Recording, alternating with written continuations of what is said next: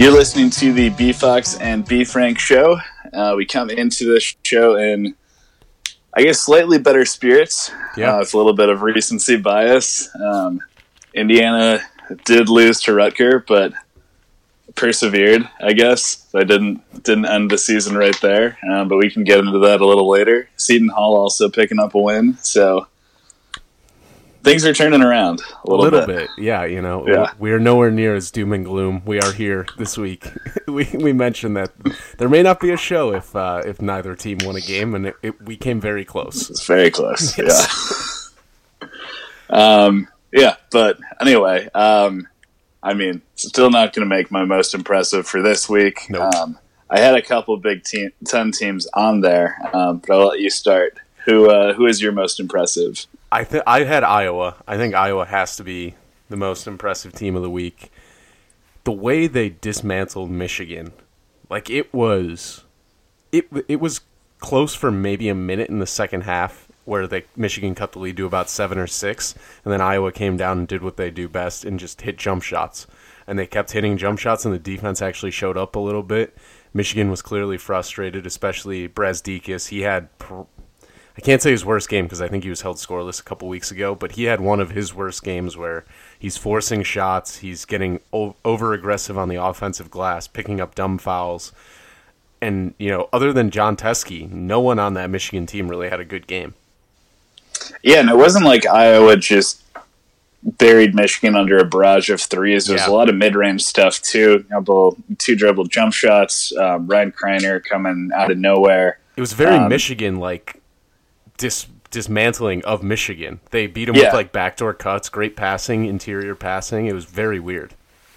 And one of the things that did Michigan in as well was the fact that they did not shoot as well as they have at certain points this season. Certainly to start the year, Iowa owned them on the glass too. Huge game from Luka Garza.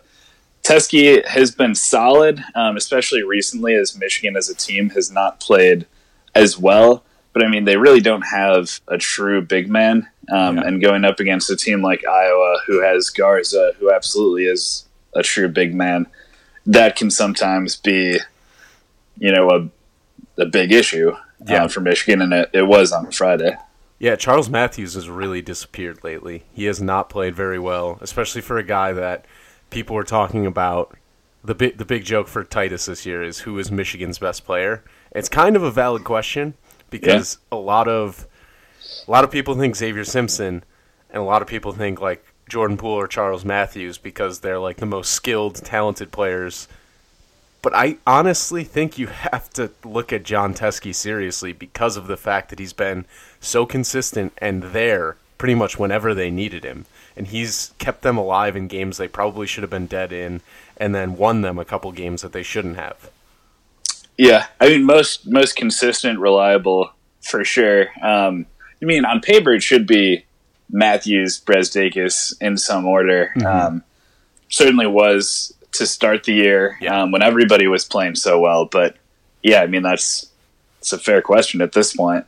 The other Big Ten team I had was Wisconsin. Yep. Now up to 5 in a row. Last week won at Nebraska, and then after Iowa beat Michigan, they beat Maryland, and something that received a little less buzz, but still an impressive win. So you've said about Maryland multiple times, very physical team, but Ethan Happ is, you talk about Teske being consistent. Happ is as consistent as anybody in the country, 18-11 against that front line. And this is a classic Bo Ryan Wisconsin team where they don't really have great individual pieces, but it's just a solid basketball team, and they have that one really above average guy in Happ who, no matter what you do, is just going to kill you every game. Yeah, honestly, I think if you look at it, you kind of have to consider Happ at this point. I know Carson Edwards is having an unreal year, but doesn't Happ have to be considered Player of the Year at this point? For Big Ten, at least? Yeah, he's first teamer, no doubt. I think he's right there. Yeah, and he just does what his team needs. Obviously, Carson Edwards does the same thing. I think this is tough thing to say because both teams would not be very good without either of them, but I think Happ is more valuable to Wisconsin than Carson Edwards is to Purdue because of what you said. They don't have any outstanding individual pieces outside of him. When you look at Purdue, you've got a couple of decent players on that team that if and when Edwards isn't playing well, they at least are able to step up and make plays for them. Yeah. I mean, the only counterpoint to that is Wisconsin really defends. Purdue does not as much. Because, I mean, without Happ, it'd truly be terrifying to see what Wisconsin was. Like, I think Virginia plays ugly basketball, and they do. Like, hapless, no pun intended, Wisconsin would just be brutal because they're already bottom 20 in the country in tempo.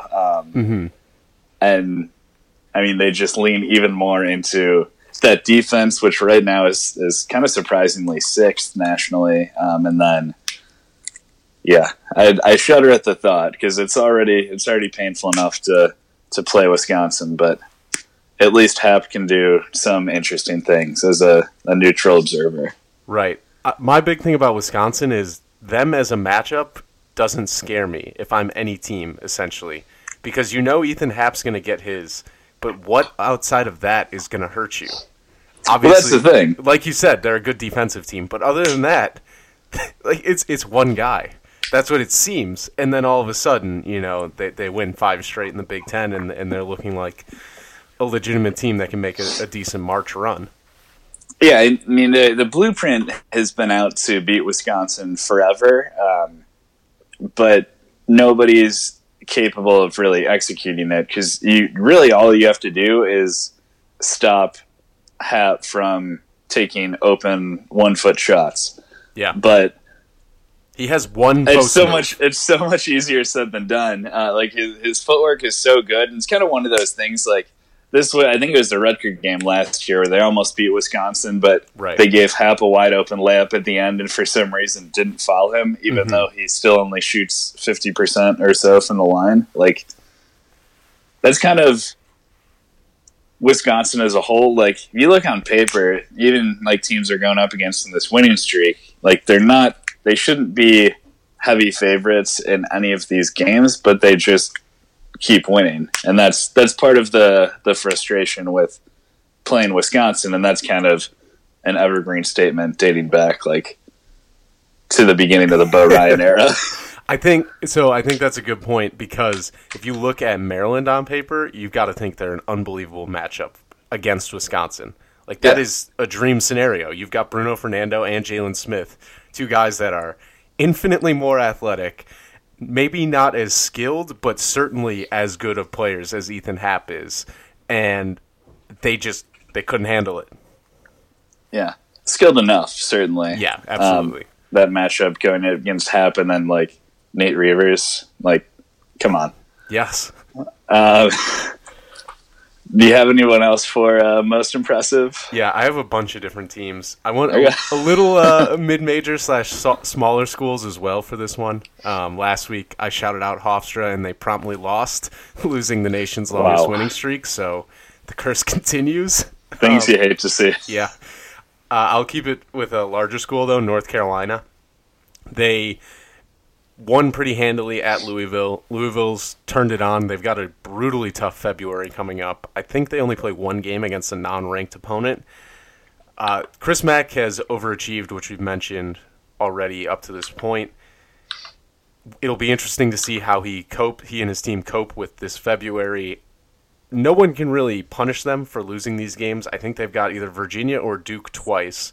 This was their 2nd game against North Carolina. And then they play Virginia Tech, I believe, as well this month.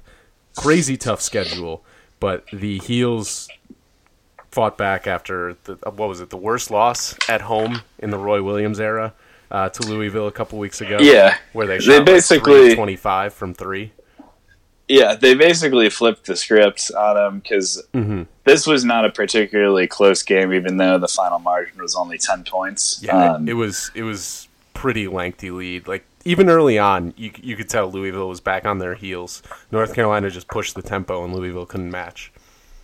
Yeah, So, I mean, basically holding serve in a way like you would have expected the home team to win in both games, but right. The road team won each in a blowout, which unexpected, but whatever. He said not really going to give a ton of grief to Chris Mack for that.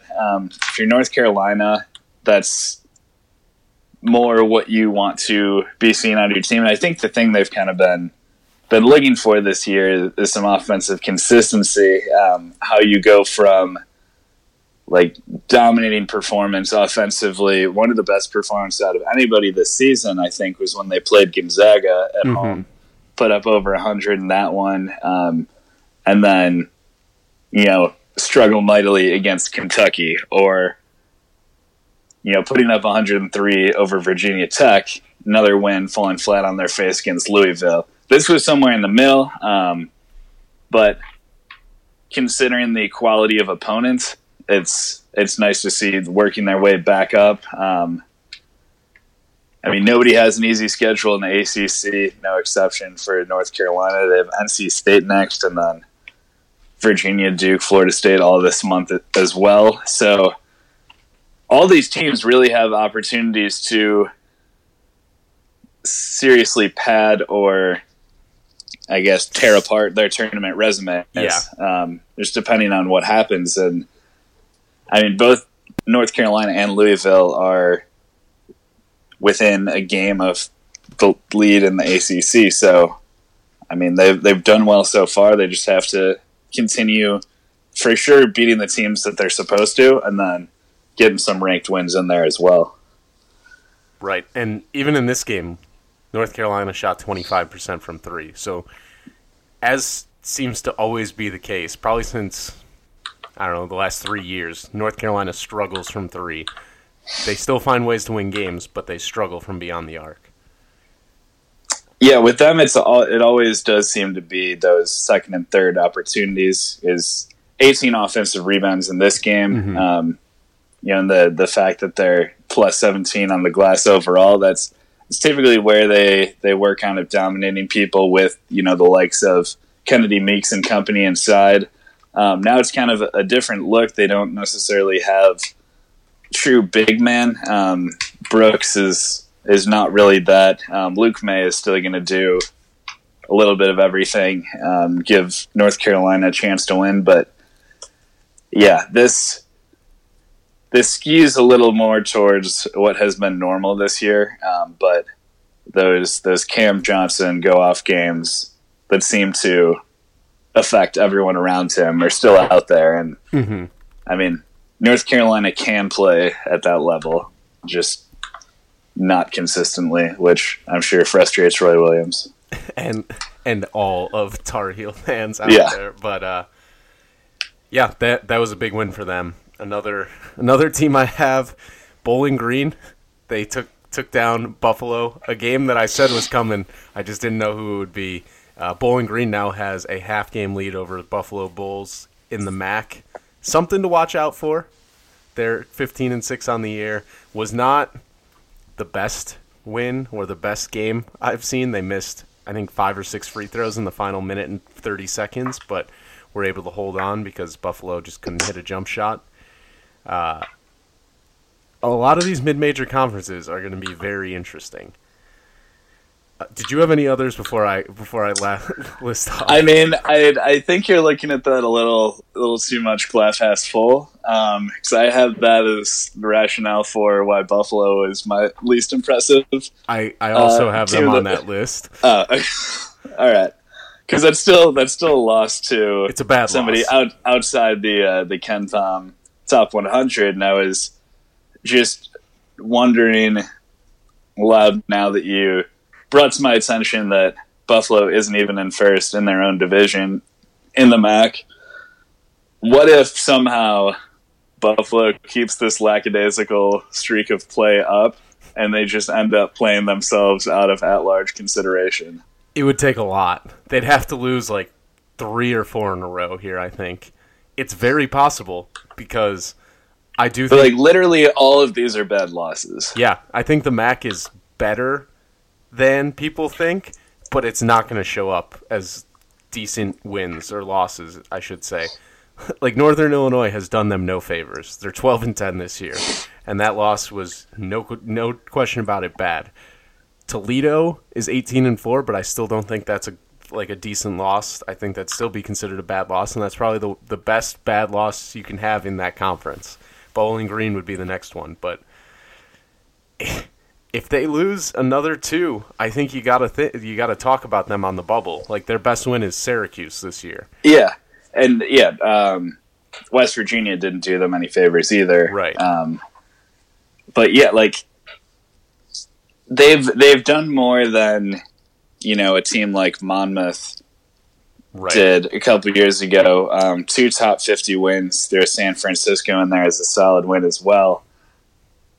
But I could see a scenario if they finish the year with like 6 losses or something, 5 or 6 losses where they're just left out. It's the game at Toledo on the 15th is going to be pretty huge because circle that one, folks. Toledo's the closest thing to a, I guess, good win for Buffalo in the MAC. Yeah. As I said, literally all of these can be bad losses. I mean, on paper they should beat everybody, but they should.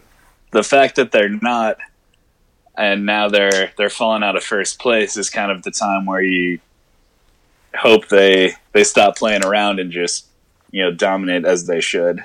But shrug. Who knows? Who knows? The last 2 teams I have real quick: Lipscomb, 18-4, 8-game win streak, I believe, in the Atlantic Sun. They beat Liberty, who was tied for first with them, by 20 on the road, and then beat North Alabama, newly Division I, by 22. They score 85.5 points a game and are going to be a very fun team to watch if they make the NCAA tournament. I'm not going to guarantee it for them because I don't want to jinx any more teams like we have this year. The other one is Wofford, a team that most people, I think, are aware of. They're 19-4, 10-game win streak. They are 11-0 in their conference. UNC Greensboro and Wofford is going to be an unbelievable game. Like, probably one of the best in the mid-major, low-major conferences of the year. That is one to watch out for, especially come conference tournament time. They do play on the 16th. That is the only game they play, second game, they play in the regular season. Wofford won the first one by 30 at UNC Greensboro. But the Terriers are good. They also score the ball a bunch, 83 points a game. Now, Lipscomb in particular is a very interesting case. They beat TCU. They won at TCU. They won at SMU, which is an okay win. Their losses on the year, they got swept by Belmont randomly, and then at Louisville, at Clemson. Not bad losses. Yeah. Their wins aren't as strong necessarily. The TCU one is a big one. SMU has not aged as well, similar to West Virginia. Right. Has not aged as well as you would hope. But Vermont is okay. Mid-Tennessee is not as good as they usually are. They're just some games that just did not go their way. Yeah. If they just win out and get upset in the conference title game, that would be a very, very intriguing conversation. They are a rankings darling too. I think they're top 40 in the net or top 50 in the net, and they're 36 in KenPom. So yeah, these are the things to watch out for. They play top 20 defense, and they run a high tempo game. So they're a fun team to watch if you ever get a chance to check them out. But yeah, outside of Gonzaga, Nevada, and Buffalo, they're the highest ranked. Well, actually, that's a lie. Wofford. Wofford's right there. 31, yeah.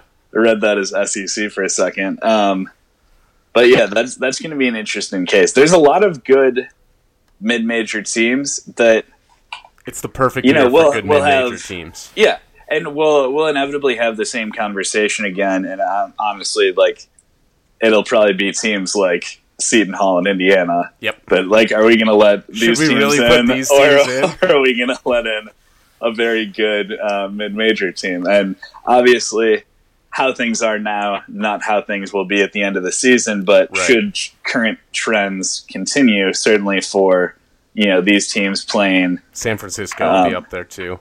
Yeah. Yeah, San Francisco is a good team. They're the only one. Darling too. They're the only one who's given Gonzaga anything resembling a game in the West Coast. So they should get some consideration as well. Yeah, I mean, look at a Utah State. There's good teams out there in non-Power 6 leagues, and this is a conversation we have every year about, scheduling comes into question, certainly. And obviously, we could get into similar conversations that we have during football season, but over the course of a much bigger slate of games, I think it is easier to ascertain how good a team is, separate from just looking at the number next to their strength of schedule. Right. But we'll see. Yeah, I mean these are the conferences I like to watch because while I do enjoy Power Conference basketball, these are the games that make college basketball so great, because when you get to the nitty-gritty in February and then March when conference tournaments come around, that's when it's all the passion and all the fire. Teams are playing for their lives. Everyone gets a reset and a new chance in the conference tournament game.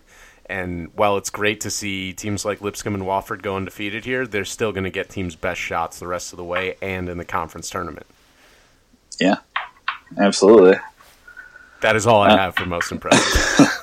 Okay, I mean, my first least impressive was Buffalo, as we said. And then after that, have to mention NC State. Yep. I watched none of the game live, and it's just mind-boggling. I wish I had. How this can happen, because for those of you who have been under a rock potentially, NC State held Virginia Tech to 47 points in a solid defensive showing, and they lost by 23. They almost got doubled up. Which is absurd. You think of some of the great, Penn State, Wisconsin battles back in the Ed DeChellis days, where both teams are in the 30s. I think Illinois and Northwestern had that one year, and particularly. I mean, you could even say Virginia, Wisconsin lately, too. Yeah, but 24 points. Just, I don't understand it. And it's not like this is a Virginia or something like that. NC State had they've had a good offense for the course of the season. This one game tanked them over 20 spots, Ken Pom offensively. But yeah, it's mind-boggling. And Virginia Tech's a fine defensive team, don't get me wrong, but this is just such an extremely bad performance that you're saying in the group me, just looking at the score, I would have assumed that they just played outside because you're just getting not able to shoot jump shots because it's windy or something. Right. So they're just high level, 2 ranked teams college basketball. I don't understand how this happens. Yeah, 9 of 54 from the field. It's a program low, 16%. 16%? Yeah. And then it's the least points scored by a team in the shot clock era of college basketball. You think? Yeah. Which is saying something, because the shot clock used to be 40 seconds, and those are long possessions that bleed out a game. It's tough. This week especially was just devastating for NC State. They had Virginia. They probably should have won that game at home. They lose in overtime. Markel Johnson gets nicked up a little bit. He's coming off injury. Things happen. It doesn't go their way.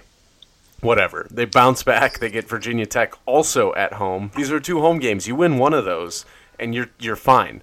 Now that you lose these 2 in this fashion, you gotta wonder about the team's confidence and mentality moving forward, because they've played a home heavy schedule so far in the ACC, and they've got to go on the road and play some more good teams this month.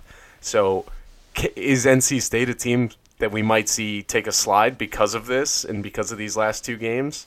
We'll have to watch, but I feel like there's too much talent there for them to really let this happen too long.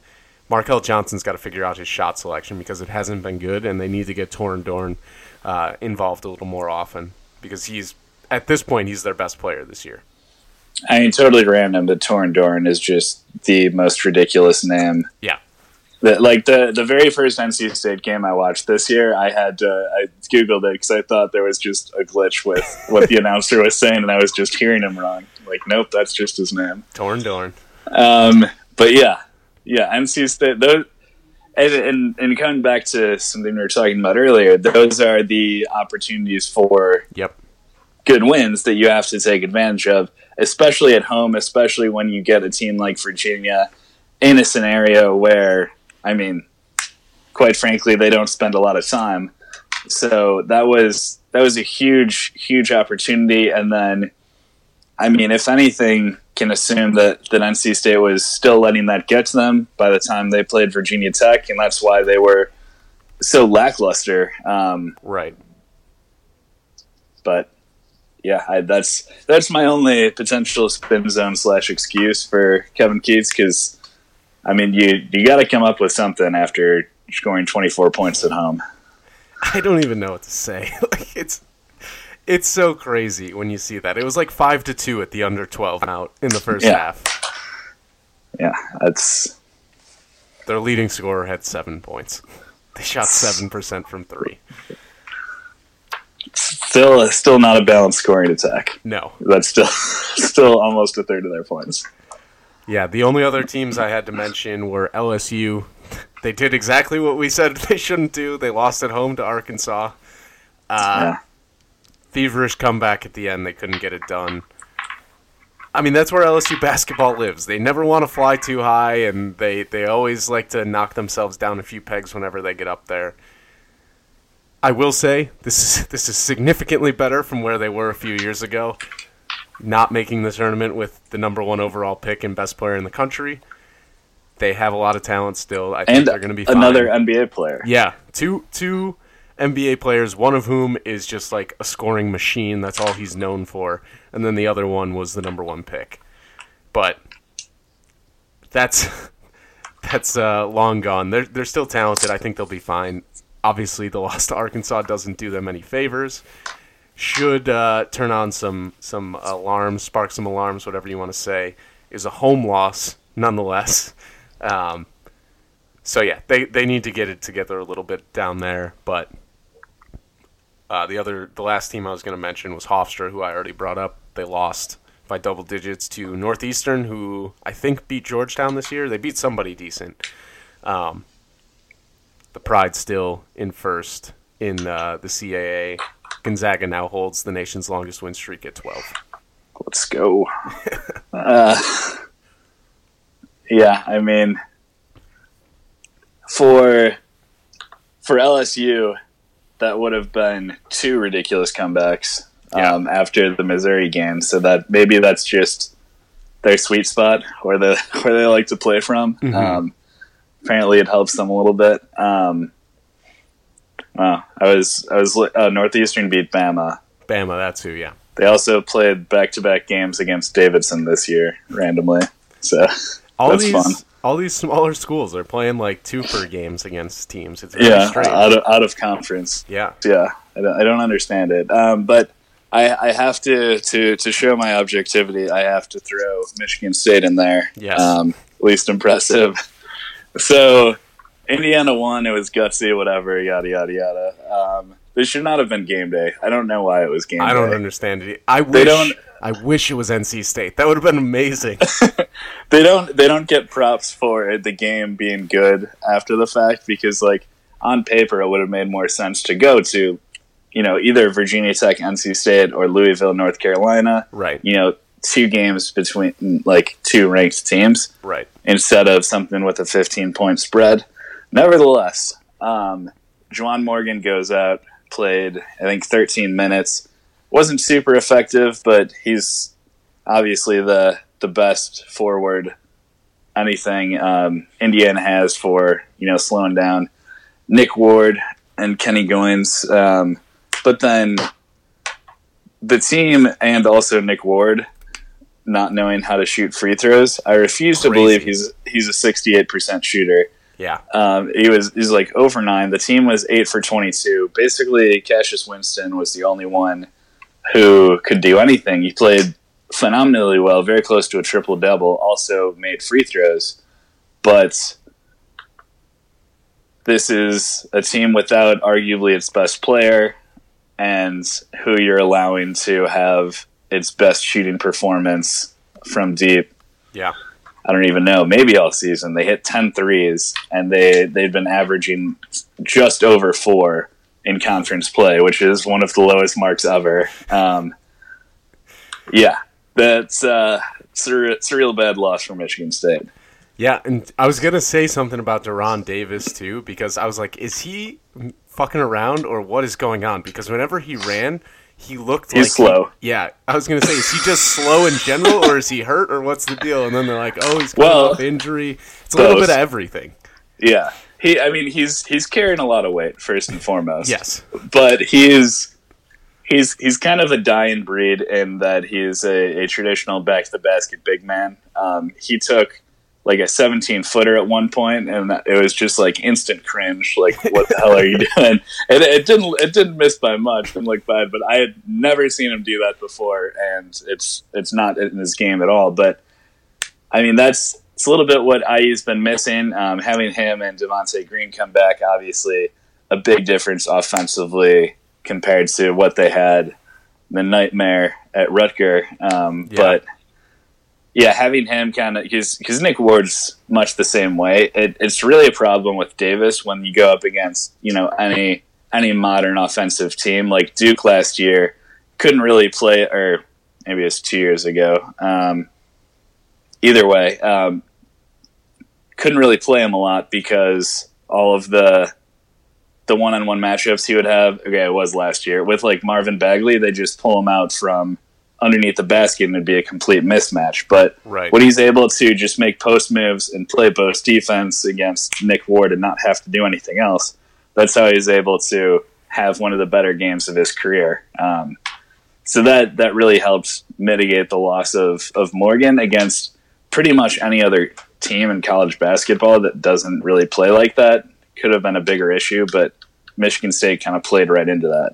Yeah, and Smith and Durham were great too. Just timely shots and big defensive plays from Smith, big rebounds as well. So it was the game. We didn't expect Indiana to put it all together like that in one game so quickly following 7 losses. But it was all the little things that you were hoping to see over those 7 games come together, and they finally did. It's like at the start of the year, I would have expected, Indiana to be able to come into the Breslin Center and put up a fight. This is also somewhere that the only time they won in like the last 30-plus years is when Zeller and Oladipo were playing. Right.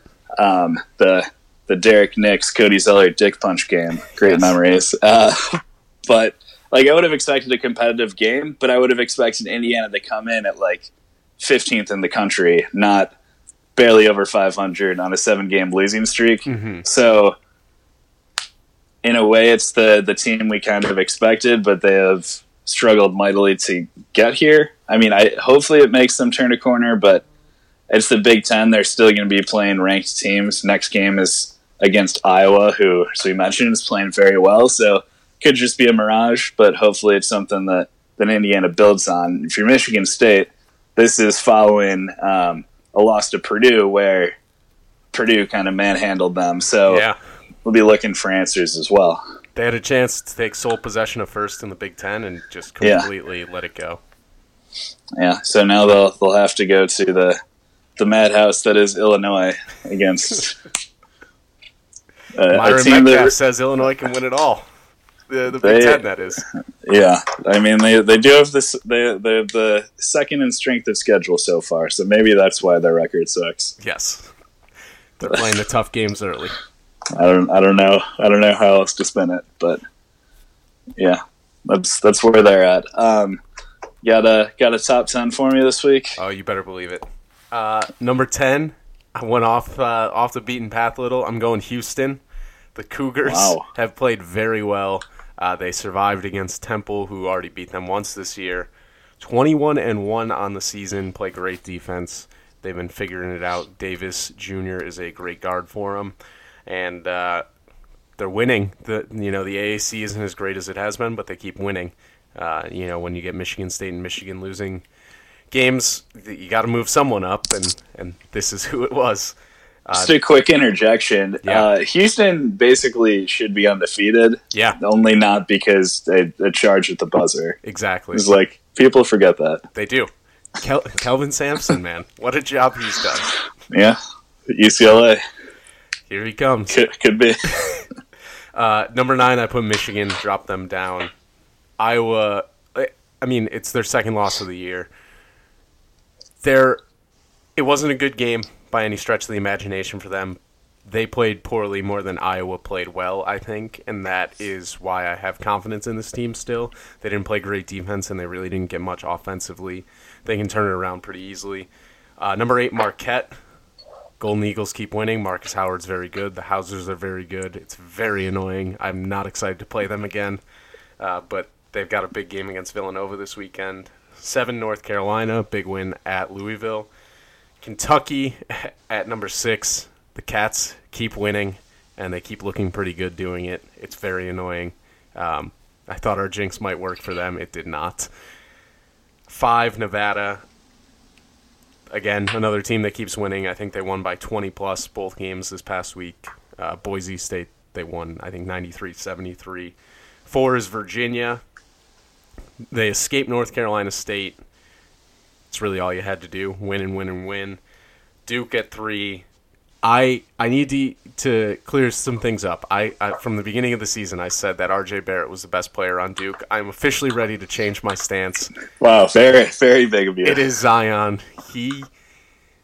I didn't think he was as skilled as he was. I thought he was more of the phenomenon and athlete than anything. I feel like we've seen these guys, a la LeBron Nash, come into college basketball as a hyped McDonald's All-American. Obviously not to the level that Zion was, but like super athletic, going to change how his team plays, and then they just stink. So when Zion comes in and is actually, a great passer and has moves on the perimeter as well as in the post and plays defense and, hustles for loose balls, all the intangibles as well as just the little things, you got to change it. Plus the fact that I think he has scored as many points or has made as many baskets on like 130 less shots than Barrett. He's super efficient. Just an unbelievable player overall. Not that anyone needs me to tell you that because he's clearly been doing it all year. I'm just finally ready to admit it. 2, Gonzaga. Again, C, keep winning. And number 1, Tennessee. Vols have played very weird basketball since becoming number 1. It's not been great. It's not been pretty, but they keep getting it done. And I feel like it's a ticking time bomb before they lose again. And honestly, a loss might be what they need to reset and find their game because they haven't played as well as they should be. Just unreal name drop of LeBron Nash. Yeah. It's my biggest takeaway from that. People forget. Oklahoma State. Yeah, it's only 26, as I just found out. Him and Marcus Smart. Yeah. Slightly different paths post-college. But, Michigan State, still think they're a top 10 team. Didn't really like anyone enough to move ahead of them from outside the top 10. Marquette at 9. Michigan at 8. They've earned a lot of, I guess, trust/respect from their start to the year, even though they're seemingly coming apart at the seams a little bit recently. UNC at 7. You mentioned the big one at Louisville. Nevada at 6. Kentucky at 5. As much as it pains me, really the biggest challenger to Tennessee right now with LSU stumbling. Virginia at 4, Duke at 3. That'll be a big game this week. TBD if Ty Jerome is going to play. Obviously, that will tip the scale significantly in Duke's favor if he's out. Gonzaga at 2. Killian Tilly didn't really do much last week. Put together 5-2 and 4-2 performances, but only played 30 minutes, and they're really bringing him along slowly. A, because these are blowouts. B, because Brandon Clark has been playing so well. He's been great all year. Yeah, much lower usage rate than he had at San Jose State, where obviously he was the guy. But he's playing even more efficiently, even if his overall numbers are down, shooting better from the field, the line, from behind the arc. I mean, blocking 3 shots a game, 2 near double-doubles this week, in wins over BYU and San Diego. And, yeah, I mean, Gonzaga's good. That's a recurring theme on here. Yeah. And then still have Tennessee at number 1 as well. Yeah, I mean, it's really flown under the radar nationally, because I feel like everyone just still acts like Duke is number 1, even though they're not. Tennessee not really wowing you as much. I mean, they beat overmatched teams by 22 and 17, but if you already forgot, South Carolina was basically leading the SEC. So they were right there. Not a bad week for win. the Gamecocks.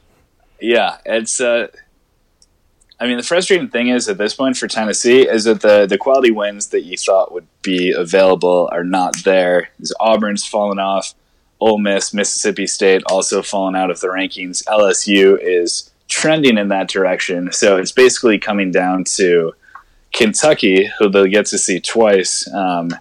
First one on the 16th. But, I mean, other than that, you hope some of these other teams I just mentioned pick it up, get back into the rankings. Those matchups are late February, early March. But as of right now, not a lot of quality wins remaining for Tennessee. So I hope they avoid stumbling. If they stay the course, obviously they'll be a 1 seed. I would think is a no-brainer, but don't want to open the door for anyone potentially. Right. Someone particular in that conference we would not like to see. Yeah, really hate Vanderbilt on here. Yep. We got San Francisco Gonzaga, the return to Spokane this week on Thursday. I mean, yeah. I just don't think that's going to be close. I think it's going to be a blowout. I think that they had a real chance to beat them at home. Mm-hmm. Gonzaga put them away late with the 13-0 run. No one's been closer in conference. We were talking about earlier. I mean, San Francisco needs this to bolster their at-large. I think if they win and they don't lose to anyone that's not BYU or Gonzaga, I think they can get an at-large bid. Yeah, definitely. I mean, they're a good enough team. Certainly, they've got the name guy in Frankie Ferrari. Yeah, but that's what they need.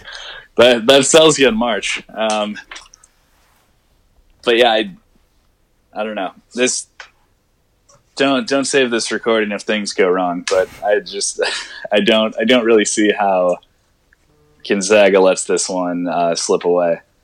But I mean, we can both agree San Francisco is clearly the second best team in the West Coast Conference. But having that opportunity at home slip away like it did, and then having to go to Gonzaga, it's not back-to-back, so I'm not expecting like a full meltdown like NC State did against Virginia Tech after letting the Virginia game slip away, but right. I don't think they'll do better. No, I agree. I think maybe they keep it close for a half, but in the second half, Gonzaga pulls away big time. They just don't have the athletes. Like Brandon Clark, super athletic guy in his own right, but just leaps and bounds more athletic than anyone San Francisco has. Like every ball he can go get, whether it's a block shot or a rebound. Absolutely, yeah. I mean, he was putting dominating blocks on the likes of Tennessee, the number 1 team in the country. So, yeah, I think he'll eat. Wisconsin, Michigan, Villanova, Marquette, Duke, Virginia, all on Saturday. And then Sunday, Cincinnati at Houston. That's an actual ranked game in the American. Yeah, Cincinnati finally made it in the top 25. In time to get kicked right out. Yeah, probably. We'll see. It'll be a good weekend. And the committee's going to release the top 16. Oh, yeah. This weekend is always fun. Won't have to worry about our teams being in there, probably. I doubt it. Yeah. I don't know. We'll see. Never say never. Yeah, you never know. There's gonna be one rando in there, like Baylor or something. So well, okay. That's to look forward to. Is Baylor a good team? That's much like Scott Drew. It's things are cyclical. Perpetually in that area. Yeah, but we'll have the top 16 to talk about next week. We'll have all those games to, I guess, pick up the pieces in the aftermath. There should be some big movement in the polls after this week. We'll be right here once again to break it down for you. Keep on listening.